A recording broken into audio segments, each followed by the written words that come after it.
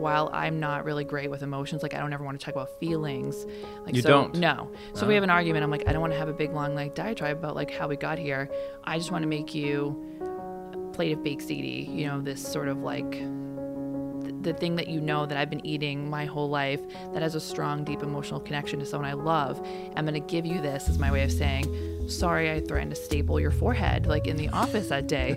So I think people know, anyone that knows me knows that my dishes all mean something to me, and they all express a different sort of feeling. And so I'm giving you this thing, and it usually has a reason behind it. Welcome to Architecture, Design, and Photography. Today we are talking with Jennifer Morrison, interior designer at RP Morrison Builders, and also avid runner, cook, beekeeper, and book collector. Absolutely. Thanks for coming in today and sitting down with us to talk about these kind of things. So the interaction of colors, textures, smells, like relate cooking to interior design for me. Like how do those things relate and push off each other? I mean, I think a lot of people approach interior design as just a bunch of things that you put in your house. Right. And I don't necessarily feel that way. I think it's a feeling that you get every day. And when I am producing a meal for people, there's an emotion I'm trying to convey. So it's not as literal. So walk me through that. Yeah. Like, name someone you'd like to cook for, to have a meal with. Like Anybody. someone like anyone? Anybody. I don't know. I mean, I'm going to be cheesy and say my husband because I really like eating with him. Okay, so you guys are, let's pretend you've had a little bit of a rocky patch. You've just been disagreeing. Like, that never happens with any of us that are married. Yeah, no. But let's say that happened. Mm-hmm. But you're on the mend, you know, relationships are better, and you're cooking dinner. Like, is there something that translates from those emotions into like a mending type of meal, or like how's that? Absolutely. Talk to me about that. Yeah, because I'm not. I mean, my Nana who taught me how to cook was not like your traditional Italian grandmother, right? She wasn't like loving or like affectionate. She was like very strong and abrasive, and like, and that sounds terrible, but in a very amazing way. And so while I'm not really great with emotions, like I don't ever want to talk about feelings. Like, You so, don't? No. So we have an argument. I'm like, I don't want to have a big long like diatribe about like how we got here. I just want to make you a plate of baked ziti, you know, this sort of like the thing that you know that I've been eating my whole life that has a strong, deep emotional connection to someone I love. I'm going to give you this as my way of saying, sorry, I threatened to staple your forehead like in the office that day.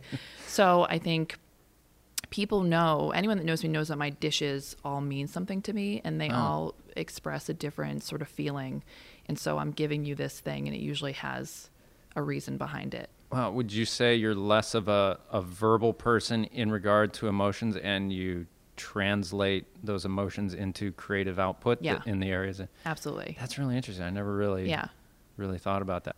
That's really interesting too. It's like an act of service. It's like if you talk about it in love languages, it's like an act of service or a creative act of expressing something. That's pretty interesting. Yeah, and that's how I sort of live my life. And you know, the interiors that I give to my clients, you know, they don't always understand or want to understand the emotional connection I'm trying to provide them to a feeling or a thing. Mm-hmm. But I don't always need to explain that to them. I hope that they'll just get it as they live there. Right. Yeah. I mean, in architecture school, they would always say the less you have to say about your project, the better it is. Right. You know, if it's just, wow, people get it without knowing anything about architecture or interior design or whatever. They're just overwhelmed by how cohesive the communication of what has been created there. Yeah. And it's all like, you know, when I did my house, I chose a blue. This was like sort of in my bold phase, and it was a blue for me that my house has a lot of windows. So when the light hits that blue, it reminds me of surfing and the way that the sun sort of hits the top of the water and the happiness that I feel when I'm in that moment. And so every day I walk in my house, it brings me back there. Okay, now hold on. Yeah. Surfing? Yeah, I used to surf a lot. Okay, what happened? I moved to Maine and I stopped surfing. Oh, come on. I don't have the connectivity with the ocean here. I don't understand why. It like disappeared when I moved here. Huh, interesting. Yeah. Interesting. So what drew you to surfing that is lacking here, you think? I just used to be able to find like my own little spots with no one around. It was easier to do There's in a lot of that in Massachusetts. What? You surfed in I know. Massachusetts and Well, you don't Rhode surf in Island, Maine? yeah, it was quieter there. I don't Oh, come on. quite understand it, but like I feel like the oceans, there's so much traffic, so many people that my brain gets clouded. Interesting. Yeah, I want to be as alone as I can Yeah. in that moment. So you didn't ever think about sharks when you were alone? Because This was before sharks showed up, like down the Cape. Now I would probably never do it again. Right. I think I might be done with surfing. I have a huge surfing addiction, and a lot of how I approach surfing gives me insight to the rest of my life. Yeah. And it's interesting to just learn. Like, if you can learn one thing well, you can understand a lot. Right. You know? And just by having that passion and understanding how much in the moment prediction you have to do, you're riding something that's pure energy Yeah. into water, and it's turning into an actual form that you have to interact with, predict, Yep. and understand what's coming up to understand what you're going to do next or not die. And Yeah. that's really it's really nice to be taken out of the like a hamster wheel that you can have going in your head constantly. Right. It shuts your brain off. And Yeah. it also teaches you the more you fight it. Like if you try to go into surfing where you're fighting the water hard, it fights you right back. So it teaches you to let go, like a lot. Well, it's one of those things, like, no matter how hard you fight, it's not going to change the vast Yeah. power that's coming at it, and you learn to move with it rather than fight against it, and that's an interesting thing. Before we turn this into a surfing blog, Yeah, exactly. so it's really interesting to me, that connection between hobbies and what informs, what you pull from your hobbies, that informs your what you output. What is your creative process in approaching a specific project? Do you have a certain way that or process that you go through, or A little bit more in, like whatever? haphazard than most. Mm-hmm. I like to pull basically a lot of different materials. I sort of start with that. Obviously, Pinterest boards, a lot of designers begin Sure. there. But for me, being technology based, it all has to do with space. So space planning, good space planning trumps for me any material you're going to put in that room. So if you can't perform and live well in a house because the interior architecture isn't done well, that doesn't really matter how pretty it is, right? Because it's going to fight you every day. So I sort of always start with a CAD plan that I lay out so that I understand the millwork, the placement of furniture, how each piece sort of interacts with daylight, and then I move on to sourcing the colors, the wood, whatever, the flooring, all the different pieces. Now, in our correspondence, you had also mentioned that you take a very nature-based approach, but also a technology-based approach. How do those interact for you? So, my nature-based approach is I like to spend time on the job site, like a lot of time. I like to see sort of like what is the vernacular of like the area, what trees are on site, how does sort of the sunlight come in, where's the south facing, all those different things, and bring that into the design. I wouldn't say that. I don't think the nature-based thing really interacts with. They're very separate things. Yeah. But I do think about the environment as I'm creating the space, in CAD or in Revit or whatever. So Now, do you work primarily with spaces that you're creating both the interior layout of walls and everything else, or are you coming in after someone else has already laid those out?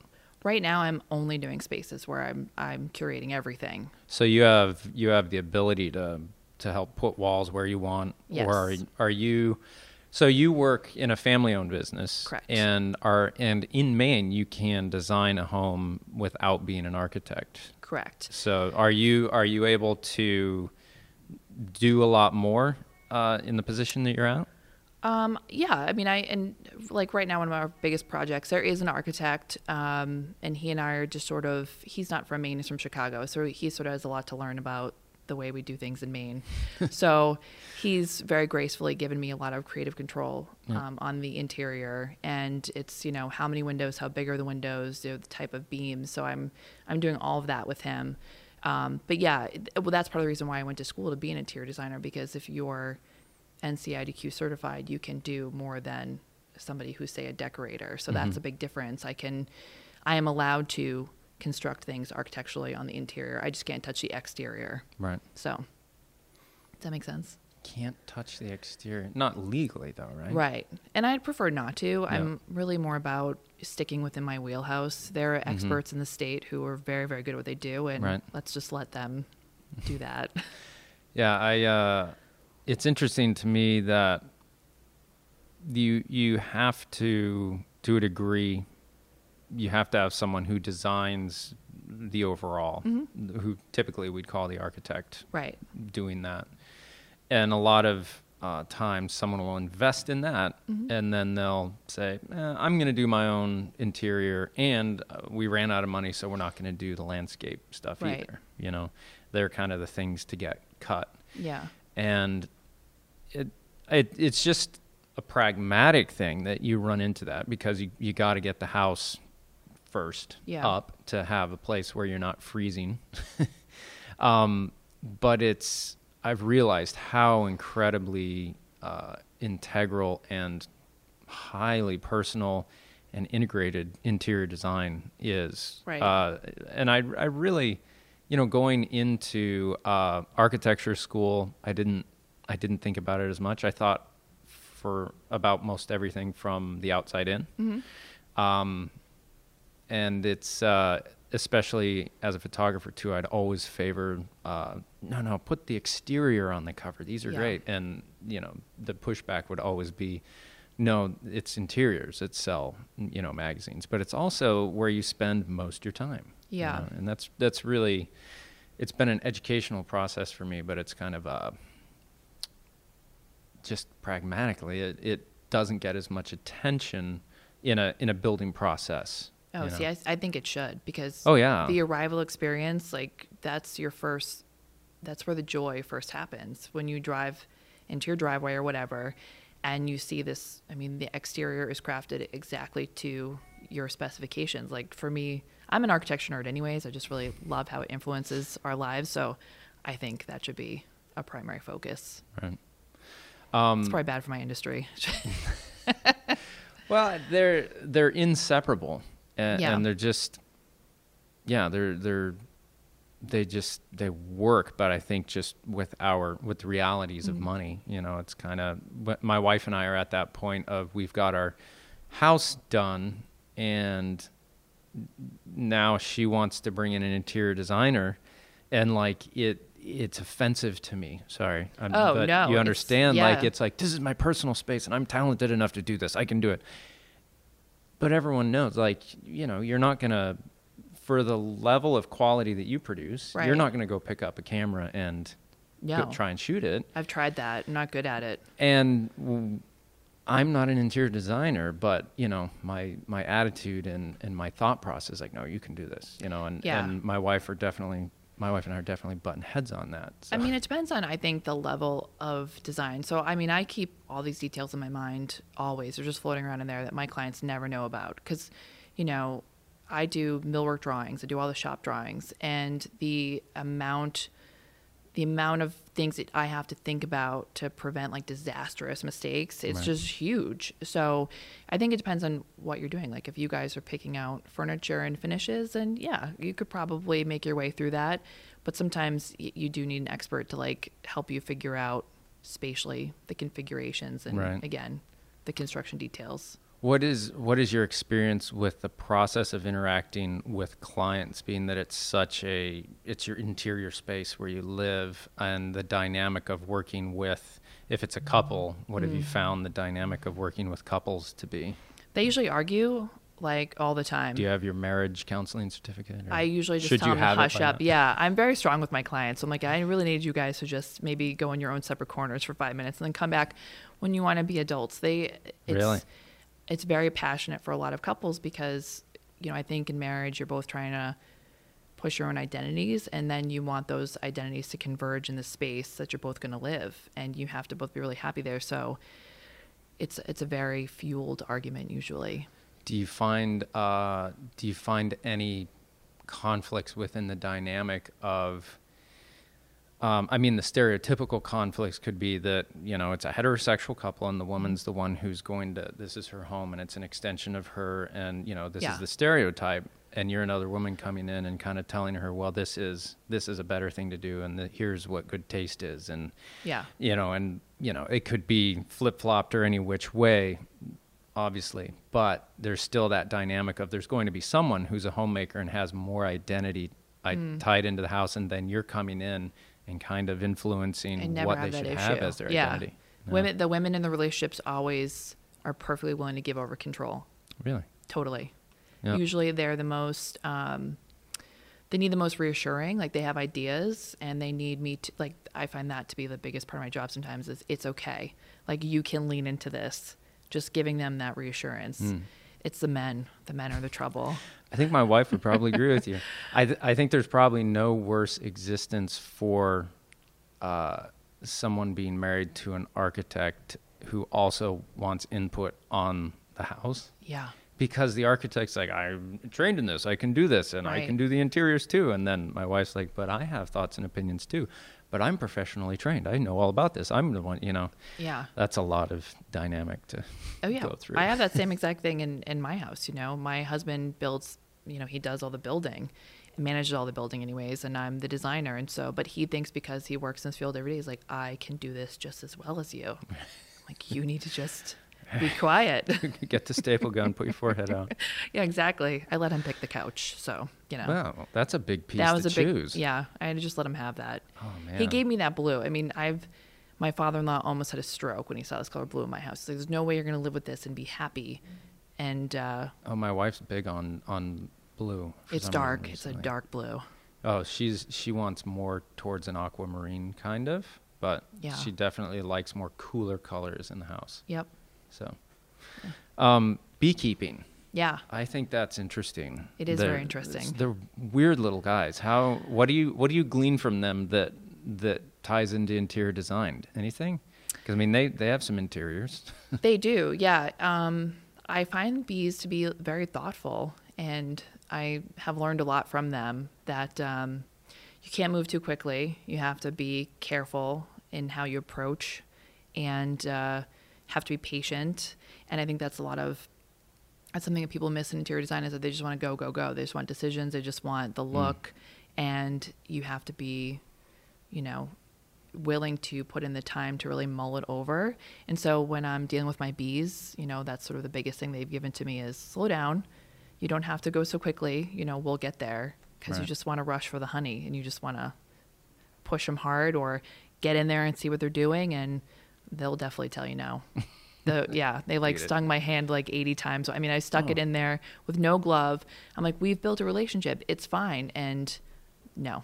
Being a little too crabby. Being a little bit, they were not into that at all. So as you approach design and the creative process of design, how much of it can you put an intellectualizing process to? And how much of it is emotionally experienced and kind of gut reaction come to? I think all of my design, all of the pieces that have to do with color or finishes or fabrics are all gut. I don't like to mull on anything too long. I sort of stress over, like I said, the placement, the details, the trim, like all the things that sort of can impact the way people live day to day. That's what I obsess over because I can't let any of that go. It takes me a long time to be like, okay, this is finished. But I mean, I'll pick a wall color in 1 second. Really? And that's it. It's just an experience of, I know what this should be. It's instinctual. And, clients have a really hard time with that. They really want to mull things over. They're hard to make decisions. And I'm just like, no, this is it. This is the thing. Just trust me. Yeah. It's interesting when for one, put a price on something that can be achieved in that amount of time. Mm-hmm. I should only pay you like $1.50 because that took 1 minute, Right. But it's a life experience culminating in all of the abilities of perception, taste, experience that all influence that ability to precisely nail something like that. You know, it's kind of like looking at a novel and saying, it took you 5 years to type this out. I could type that fast. Give me a week, it'd be done. You know, Yeah. it's not about how long it takes to type it out. Yeah. It's about the whole life experience and creative process that comes to the ability to do that. Yeah, I mean, and while picking the color itself is quick, there's a lot of me spending time in the space that gives me the ability to do that. You know, I'm being part of the construction process as well as the design process. Like, I'm seeing everything happen from, you know, the site work up. I've been there the whole time. Right. And I have two very smart people, my father-in-law and my husband, basically, you know, telling me all the nuances of this building. So when I've arrived to that point, I know exactly what it needs to look like. So, background in public health. yes. Talk to me about that. When I was younger, I really wanted to cure AIDS. I thought that was going to be the thing that I did. I hear they're like almost there. Or almost there. I should have been part of that, but, you know, having a little FOMO. My father had AIDS. I found out when I was, you know, pretty young. And I just always thought that my path in life was to help him and help, you know, the general community. And met my husband, moved to Maine, and just didn't work out that way. So what drew you to design? Honestly, there wasn't like any one thing. I've always really loved architecture. My grandmother used to take me to Cambridge all the time when I was young, and I used to just wander around. And so I've always been attracted to beautiful things.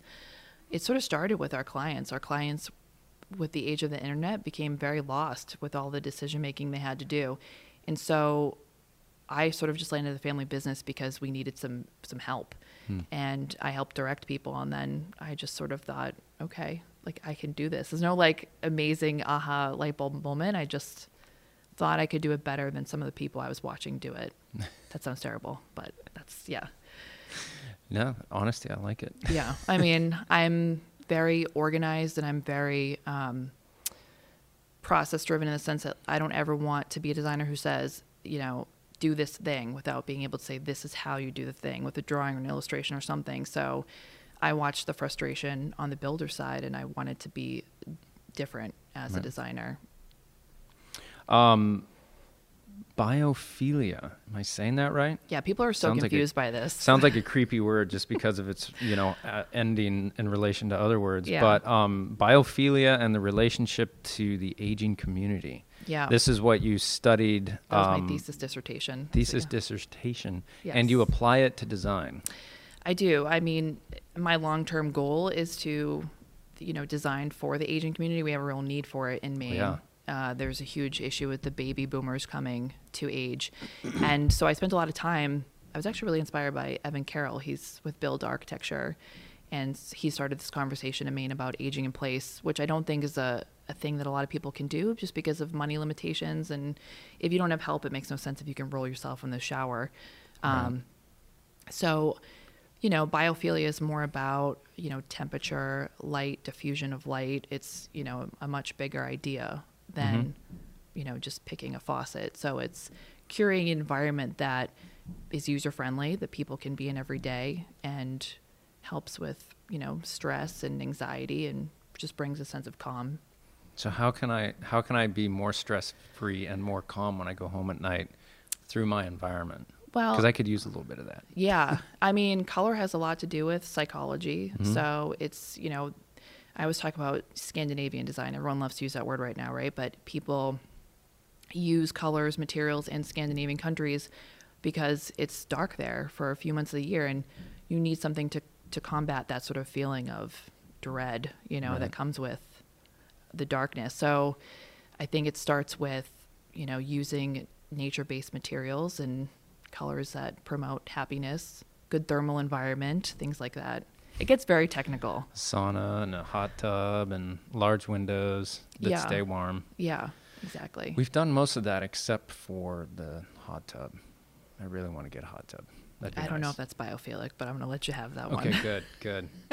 It'd be a saltwater one, though. Oh, that would be, yeah. The chlorine, I wouldn't be into that. No. So you're also starting a new business. Yeah, it's it's confusing for our clients, and that's where this all began. Were like, I don't understand. Do you have to use me as a designer? Can I bring my own designer? And so just trying to structure, the RP Morrison brand as being separate from Morrison Design House so that I could do things outside of the construction clients that we have if I wanted to. Sure. Just make it a little clearer. And, write your own rules, because I have two very opinionated men in the office. So, Getting yourself a little distance, are you? just a little bit, because sometimes I do things and they're like, that's a stupid idea. So just, I think a little bit more independence in promoting, the things that are important to me. Sure. That being said, I've had clients tell me that the whole biophilia thing is more confusing than it should be for people who hire you. So I don't know. If you could put it into visuals, there you go. It's funny. I actually, Nicole Wolf, who's a photographer, she has these pictures on her website of, one of them is a kid on a ski lift, and it's a very like washed out white thing, but he's smiling, he's happy. And I was like, that's it right there. Huh. That feeling, Walk me through it. Like, why is the... So, what do you mean? Like, why? Well, like, why is that it? Like... Because I don't think people really realize that their home can give them that sensation when they enter it. I mean, obviously your home has a lot of different burdens that come with it, but, that is sort of like, in this very tumultuous environment we live in, that is your escape. So how do I recreate that feeling in that picture in your house every day? Okay, I gotcha. Yeah, so that you feel like that little kid on the chairlift. Maybe not specifically, but, this sort of little nuance when you come home every day. Yeah, I am highly influenced by the visuals of my environment. Yeah. As is my father, I believe. He would put the magazines on the coffee table in a splayed fashion perfectly. Yeah. And I'd go by and I'd just mess him up for fun. And I'd see how long it would take for him to like his spidey senses would go off. And like something's amiss. But like that light view and all that, when we approached our house, I went to war for getting like floor to ceiling windows for just part of the house in the living room, because you can just sit there and just look out at the woods. Right. And it's just really, really, you come in the front door and your view is to that. And That's it's amazing. just right. Like there's something that is indescribable about that. Oh yeah. That I think people need. And, the only difficult thing about that is obviously these experiences, they come with a cost. So it's like, how do you balance that so that everyone can experience it regardless of, their income level? So. Yeah. Well, I mean, if you can hire someone that's, for one, talented enough, but the talented people are going to be more expensive. But if you can, they always are. Just kind of like get it over here and then let them know this is the budget. What can you do to, bring it in? And I think if you, like the things that most invigorated me in architecture school were the projects where they actually set like some restraints on it.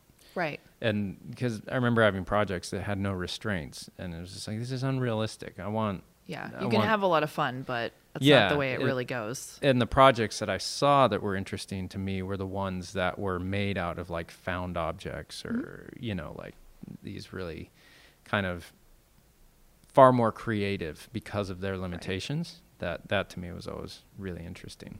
But yeah, I mean, everything I think in design that is good comes with a challenge, right? Like the more you have to interrogate something, the better it's going to be in the end. And I mean, I don't always think that everything has to be expensive in design to be wonderful. I think it gets a little repulsive at some level when it was obvious that there's no restraint on something. Oh yeah, absolutely. They're like, yeah, sure, you achieved this beautiful thing, but it's not realistic. Yeah. There's something about seeing, like we were just out in California and we went by this, it used to be a gas station or restaurant, and I think not enough people were coming to this guy's restaurant. It's between Palm Springs and L.A. Mm-hmm. And so he made these massive dinosaurs, like concrete dinosaurs. It's like a roadside attraction. Okay. And it's just like he had these needs and restraints and impending loss of business, like that then created these, which are now like these I think they were the ones that were in Pee-wee's Big Adventure or something too. And oh my goodness. They're really cool. Yeah. They're this really odd attraction, and there's something beautiful about, that life coming through in that Right. way, rather than just, it's almost mechanical if you have an overabundance of something for it to get out of control, kind of like out of control kudzu weed or something that just I agree. overtakes everything. Yeah. And I think as a builder, we try to talk to our clients about that a lot because, this is sort of a big issue in Maine. Everyone's flocking up here and they're buying these properties and they're, demoing the existing and they're putting up sometimes things that are very large and don't fit the Maine aesthetic. And it's like, just because you always can doesn't mean you should. Right. I think that was from Jurassic Park. Well, what is the, if you had to go to some type of underpinning philosophy that drives not against, but kind of checks everything that you do? I mean, what would you not fall back on, but what is a foundational philosophical approach to what guides what you're doing? I mean, for me, it's just less is more. I don't believe in a lot of stuff and a lot of things and a lot of noise. I like to be very quiet and strategic. And I think if we approach our projects with that in mind, people will live more thoughtfully, for sure. Yeah. Have you seen the, minimalism documentary on Netflix? That's a little bit too that's too much minimal for me. I don't want just like a chair in a living room. You know what I mean? You do need to think about how you're actually going to be using the spaces, especially if you're like me and you have a big family and you like being in a communal space is important to you. Like Marie Kondo, I tried to watch that on Netflix and I was like, no, throw all the books away. I'm not doing it. Not ever doing it. But I think there's some balance to that. Like you can find a medium, Sure. I think it's kind of a taking a good idea a little too far in that instance. But, right. Yeah. So what was it? You had mentioned the long story of how you guys got here to Maine. Is there anything in there that applies to design or influences it? And what is the dynamic between the two of you, both your husband and yourself, as you work on projects? Is that a tumultuous relationship or just all roses? Well, it really depends on what day. I mean, it's a long story how we got here. It's not, I mean, we basically both went to New York City to try to like live our dreams, me in public health, him as an electrical engineer.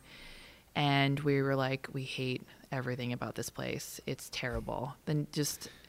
And maybe I think that does relate to design, right? Because it's so concrete there. It's so noisy. It's so like I just couldn't. It stimulated me beyond what I was comfortable with, and our lives basically came crashing down there in spectacular fashion. And Roland, my father-in-law, had been approached several times by our Little John Island client, which was one of the biggest projects we've ever done, and he kept saying no. And I said to my husband, I'm like, let's just go up there. Let's just go to Maine. Let's just live there. Let's help him with this project. It took a lot of convincing. He wanted to retire and sell the business. And, we got him to do it. And that's sort of how we decided to continue with the family business. And it's hard. I mean, working with your spouse, it's really challenging. It's interesting. I find working, the interactions that I do have with my wife that are work interactions, are really easy because we're so different in our skill sets and personalities. Yeah. Whereas, when we come into areas where we're both having a say on a central issue that we both feel entitled to, like money or raising kids or whatever, it's a lot more like two very strong opinions coming together. I mean, this is like he challenges me, which is not a bad thing, but he'll push me way out of my comfort zone in design, or he'll tell me, no, you can't do that. And I will try to find a way to do it. And so there's like a lot of clashing that happens. Unfortunately, and I hope he never hears this, I'm always better for it. Yeah. My clients are always better off for it. Yeah. But, I just watched the Queen movie, Me Bohemian too. Rhapsody. Yes. And I loved like Freddie Mercury was obviously this incredible talent, but he was propelled to where he was at by the restraints and pushback of his bandmates. And going out on a solo album, he realized that, you know, and I thought that was a really, you know, interpersonal, social moment of understanding that, you know, what we have here is not, you know, the sum of the parts is greater. It's so true. And it's going to sound crazy because I'm wearing like an Ella Bean sweater and like I'm very nerdy, but internally I am like Freddie Mercury. I just am like an outrageous personality. I'm very restrained at work, but I like to swear a lot and I like big, bold ideas and I want to go. Like I'm definitely a conqueror of things. And I need that somebody to sort of just be like, maybe we just need to rail it back a little bit, you know? How are you on, like, I have people tell me like, oh, you took risk and you achieved blah, blah, blah, you know, to be able to be where you're at. But I look back on it and we didn't have kids. I did have to walk away from an architecture education and 3 years invested into running a business that was a risk to walk away from. But I didn't have to make an income, blah, blah, blah. My wife was working. She's a physical therapist. And so we were, you know, getting by for 3 to 5 years while I put everything I could into this to turn it into something. Yeah. I often wonder if I am the person that takes risks or not. Would other people have done that? I don't know. I just knew that I couldn't go to the same place every day and work in the same way. I had done that before, and that was like, well, sleep in a paper box, thanks. But how are you when you approach starting a business and all that? Like, how do you see your personality and mindset influencing that? I mean, I'm not a risk taker generally. Like I like to like weigh the pros and cons of things, as outrageous as I am. And like I said, like Freddie Mercury, when it comes to like money or like life choices, I'm like, I really need to go in this informed. There's none of that in this line of work. Like you're risking it all the time, especially if you want to be good.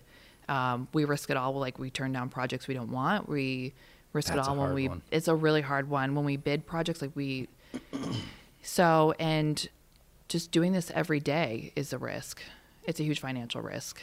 Yeah. And then to tie in, how are you with kind of personal, emotional being tied to a business? So I'm very guilty of not following on social media or anything else other photographers, because when I see anyone else getting work, I feel like I'm going to fail. Okay, me too. Yeah, every day. I see all these other builders, and it's especially terrible when you see that they've gotten a job that you really wanted. Right. And you poured yourself into, and you're like MR Brewer is...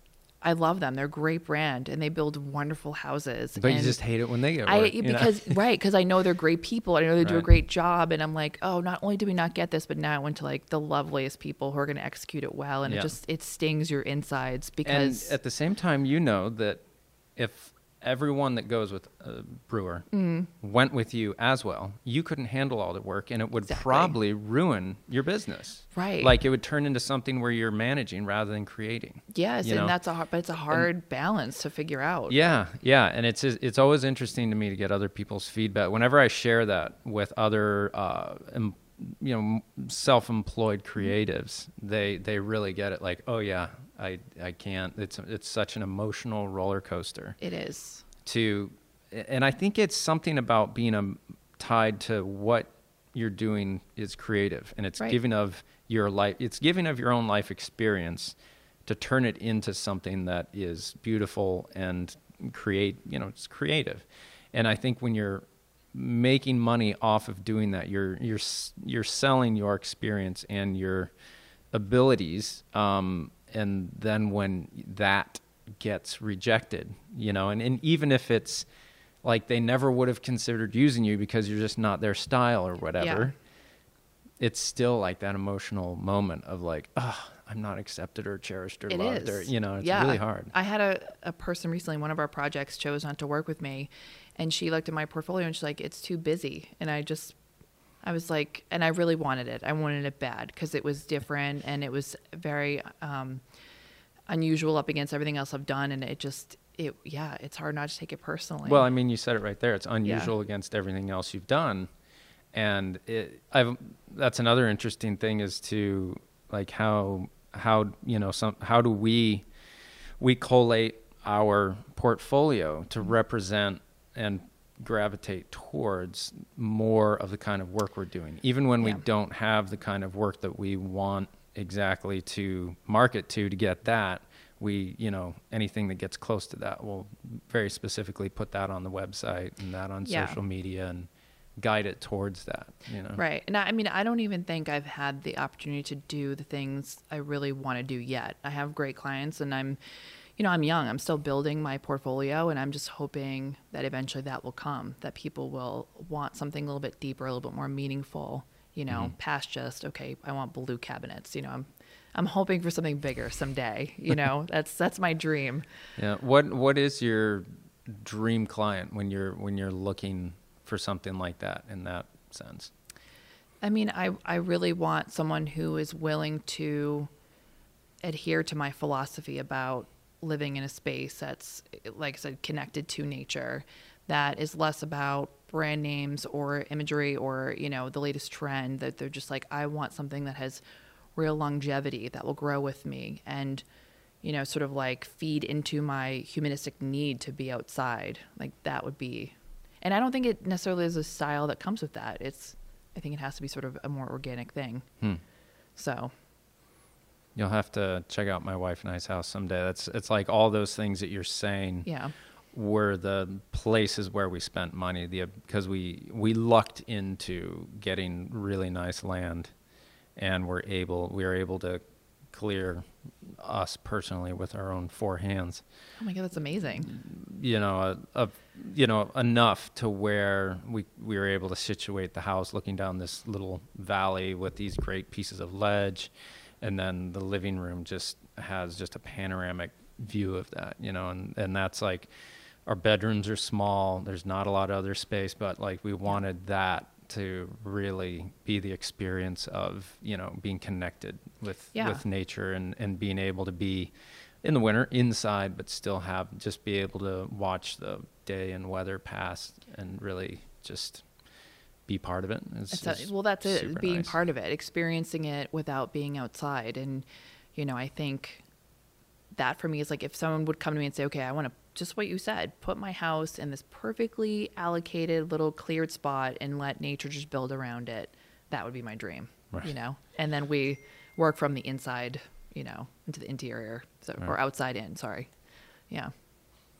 Cool. Well, thanks for coming all the way down. Thanks for having me. Sharing about your processes. Best of luck with your new kind of offshoot business from that. And we'll be following you online and everything else to see how you're doing. So. I'll remember you when I'm famous for sure. Awesome. Good. Perfect. Awesome. Well, thanks again so much. Thank you.